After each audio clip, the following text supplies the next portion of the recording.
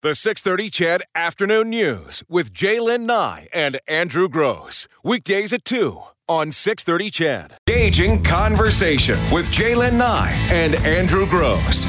Breaking news with Eileen Bell and sports with Morley Scott. This is the Afternoon News on 6:30 CHED, Edmonton's breaking news and conversation station.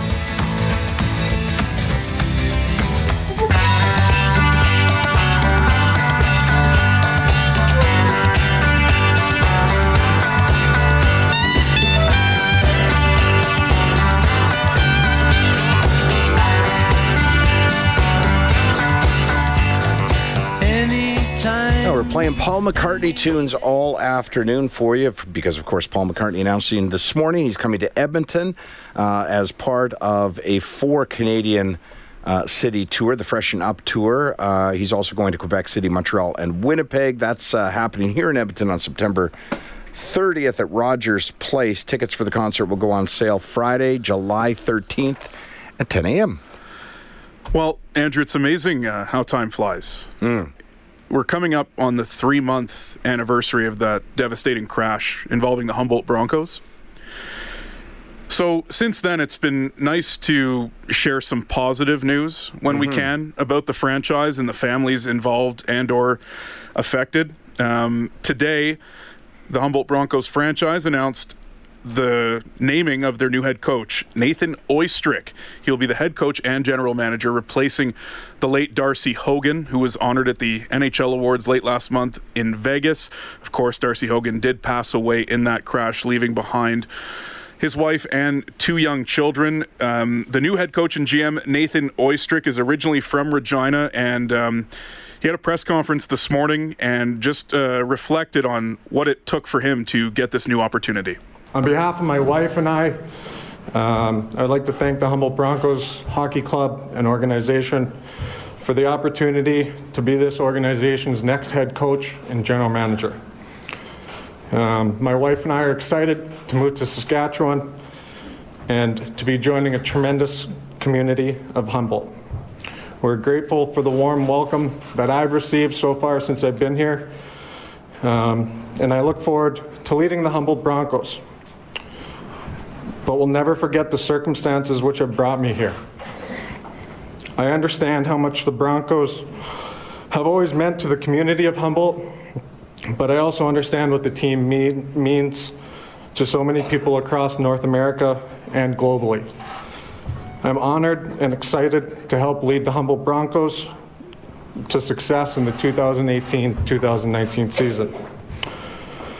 I did not know Darcy Hogan, but like so many people in this world today, I wish I had. His core covenant will remain where he placed it on the wall outside the Broncos dressing room. I believe in his commitment to not just developing skilled hockey players, but developing great human beings. And I hope that I can make him proud while doing this job. On the ice, I want to play a fast-paced, in-your-face game. We're going to play a pressure game. Having played at different levels, I know that pressure is a big thing in the game. My goal here is to win championships, but also to build strong character people. Off the ice, I want to build relationships with the people of Humboldt, in the community, and help wherever and whenever I can. The players and I will be heavily involved in community events, and you will get to know me and the players very well. Again, thank you to the Board of Directors, personnel, fans of the Humboldt Broncos for welcoming me to this historic community. I look forward to meeting everyone and to see you all at the games. That is the Humboldt Broncos' new head coach and general manager, Nathan Oistrik. He is replacing Darcy Hogan, who passed away in that fatal crash. Andrew, you could hear the emotion in his voice. Yeah, no kidding. Accepting that position. Well, you know, that's a tough one to take. Oh, no kidding. You know, just given the circumstances under which the position became available, that's obviously a tough one, right?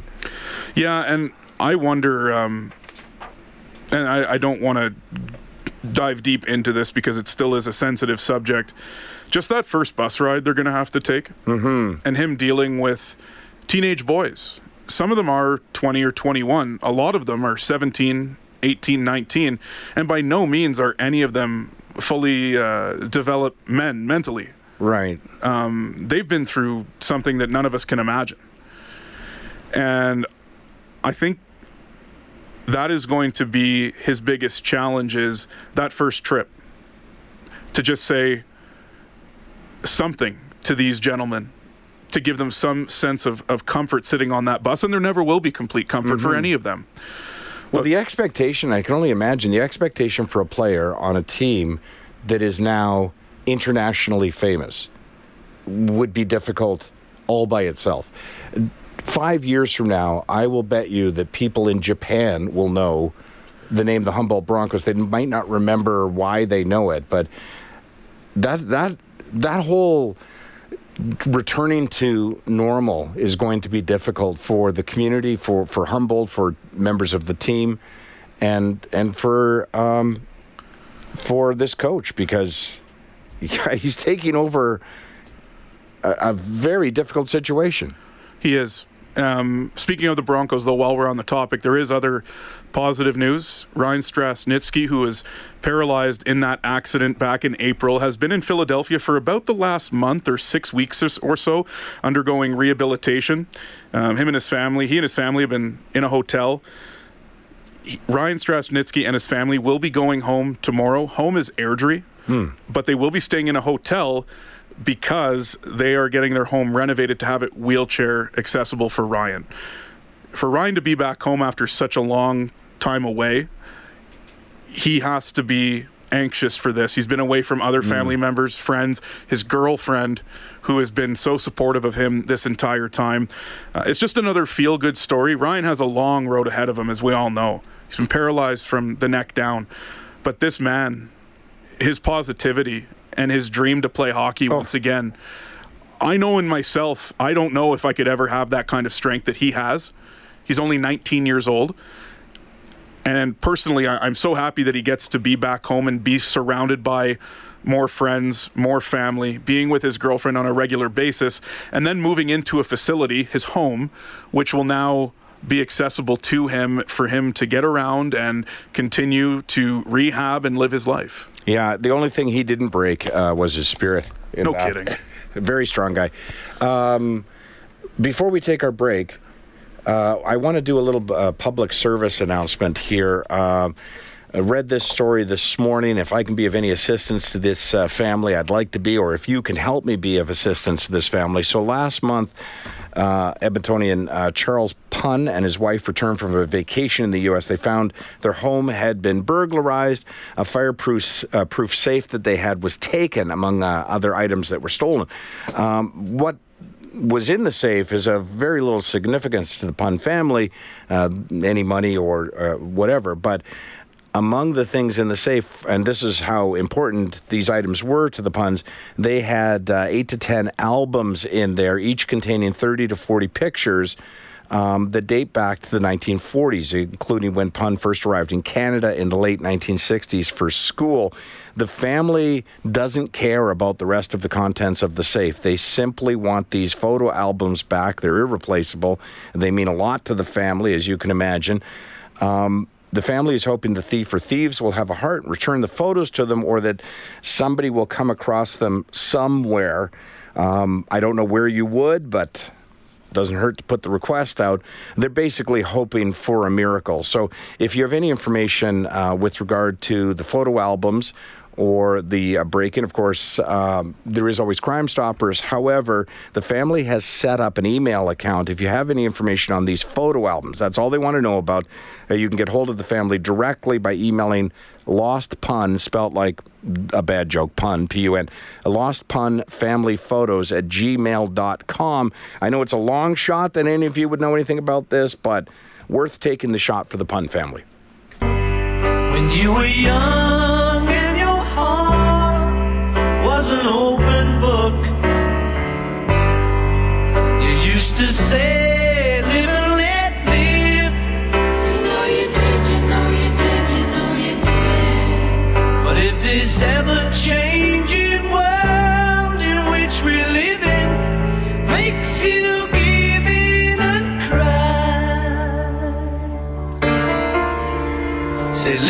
let die. Respect to Sir McCarthy, I have to. Did you say McCartney, sorry, man, wow. Listen, I'm here, but not completely. Sir Right. McCartney. I feel like if I said the same thing, you would have given me a slight shot. I would have. Radio and McCarthy don't go together. We had to let him get to the part. Yeah. No, if we turned it off before then or faded it out, what the heck was that? I know, I can't take that today. By tomorrow, I'll be fine. Hey, if you happen to be headed to the Calgary Stampede, you should probably be aware of this. Expect heavily increased security measures at the Stampede this year. Apparently, since last year's Stampede ended, and specifically in light of what happened here in Edmonton, the Calgary Stampede has, the Calgary Emergency Management Agency, I should say, in cooperation with the Calgary Stampede, has implemented a lot of measures to ensure the safety of its patrons this year and in years moving forward. So among the rule of thumb is basically this. Among other things, they're doing, vehicle barriers, more cameras, more law enforcement on site. But basically the rule of thumb is this. If you're going to the Stampede, you're not sure if you're able to bring a specific item, just pretend you're going to the airport and you'll be fine. Whatever you would typically not get past security at the airport is what you will not be able to get past security at the Calgary Stampede. So that would include any kind of weapons, sharp objects, bottles, that sort of thing. So any rule that you can think of, generally a rule of thumb, not a specific rule, but generally whatever you would typically not bring through security at the airport. And they've been running drills as well, which is interesting. 6 of them. They've done these before. They've never done this many. But they've been running drills in order to be able to react quickly to any kind of terrorist threat or anything like that. So those would include evacuating people and moving people to safe places and that sort of thing. They also, and this is kind of weird, they're going to have an on-site meteorologist. That's a good move. That probably is a good move. That's a really good move because you get out there on a Saturday afternoon, a Sunday afternoon, and you've had a few extra beverages, let's say. Yeah. And you're not cognizant of how hot it is and you're not drinking water. Man, oh man, it can go downhill quickly. I mean, over the weekend back home in Ottawa, it was 46 with the humidity before noon. And I don't know the exact number. It was over 100 emergency calls by noon due to heat-related issues. And Calgary's never going to get that warm because of the different climate we have out here. But having an on-site meteorologist and maybe the TV in the concourse is switched to show you how hot it is. Mm-hmm. All I can think is good things come from that. Well, sure. Well, that and a severe weather event. I mean... oh, yeah. Remember Pinoca a couple years ago? Right, exactly, yeah. Nobody knew it was coming. Would have been nice to get a bit of a warning on that, for sure. We were, people were lucky that year that they did get out in time. I mean, that was such a fast-moving storm, and nobody had a clue unless you're constantly on your phone, and you can have an idea by looking at the sky, but you don't know if there's a tornado that has touched down and is moving quickly towards you. Mm-hmm. I mean, 1 minute can be make or break for what happens next. I'm interested to know what meteorologists are available to do the Calgary Stampede. I mean, what are they doing? I'm assuming that they're going to take meteorologists who typically do television weather and...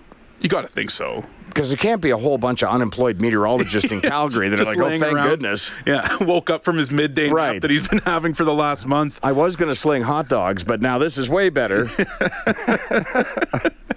What a great time for this job opportunity to come along. Yeah, if you've been an unemployed meteorologist, get in touch with Calgary Stampede. Maybe they can what did the want ad look like? Just tired of doing thermometer. TV? Love overpriced hot dogs and Coke? We may have an opportunity for you. It's 10 days only. Yeah, it's a limited opportunity. Yeah, we'll consider it a contract job. I'll have to find out from Jesse Beyer later on if he applied for that, and if so, did he get it? And if not, why not? Hey, and speaking of, I feel like the show just started. We're an hour and a half into the darn thing. And we keep jumping topics here, but there's so many local of interest topics. What about this one? Do you think it's a good idea, Brad, keeping in mind again that the person in that chair has to have an opinion? Edmonton, there's an Edmonton group that wants to convert outdoor skating rinks into summer dog parks. So consider that outdoor rink, right, that's got just grass there in the summer months, but it's got boards all around it, so it contains the dogs. It's the Dogs Off Leash program. It's hoping the city council approves their proposal that will provide funding to community leagues so that they can operate off leash sites. So this would be each community league, but it would be, the onus would be on them to organize this if they have a rink. Now, that rink would not include those rinks which are in use during the summer for lacrosse or soccer. There's a lot of different uses for them. Or those rinks, I suspect, that have cement foundations. So this would be if your community league has grass. But they would like individuals in each community to get hold of their own community association and propose the idea.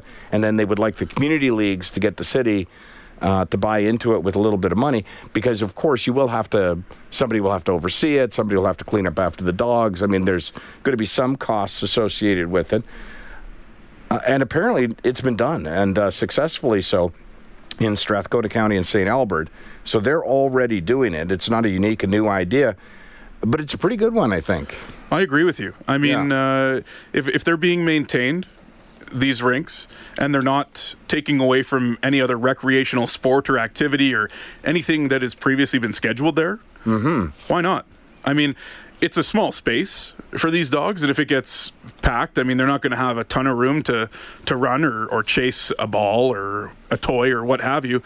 But I mean, it just provides another opportunity for people to bring their dogs to an off-leash area and let them get out there and have some fun. I really don't see an issue here. Well, and I think people should really take advantage of their community leagues.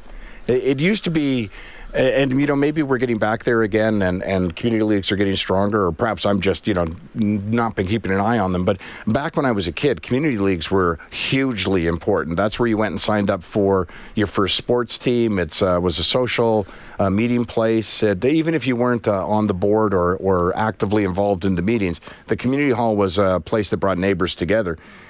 Which in this day and age, I don't think there's a time where we can't or shouldn't be spending more time together getting to know our neighbors, because we've been moving in the opposite direction of that for years.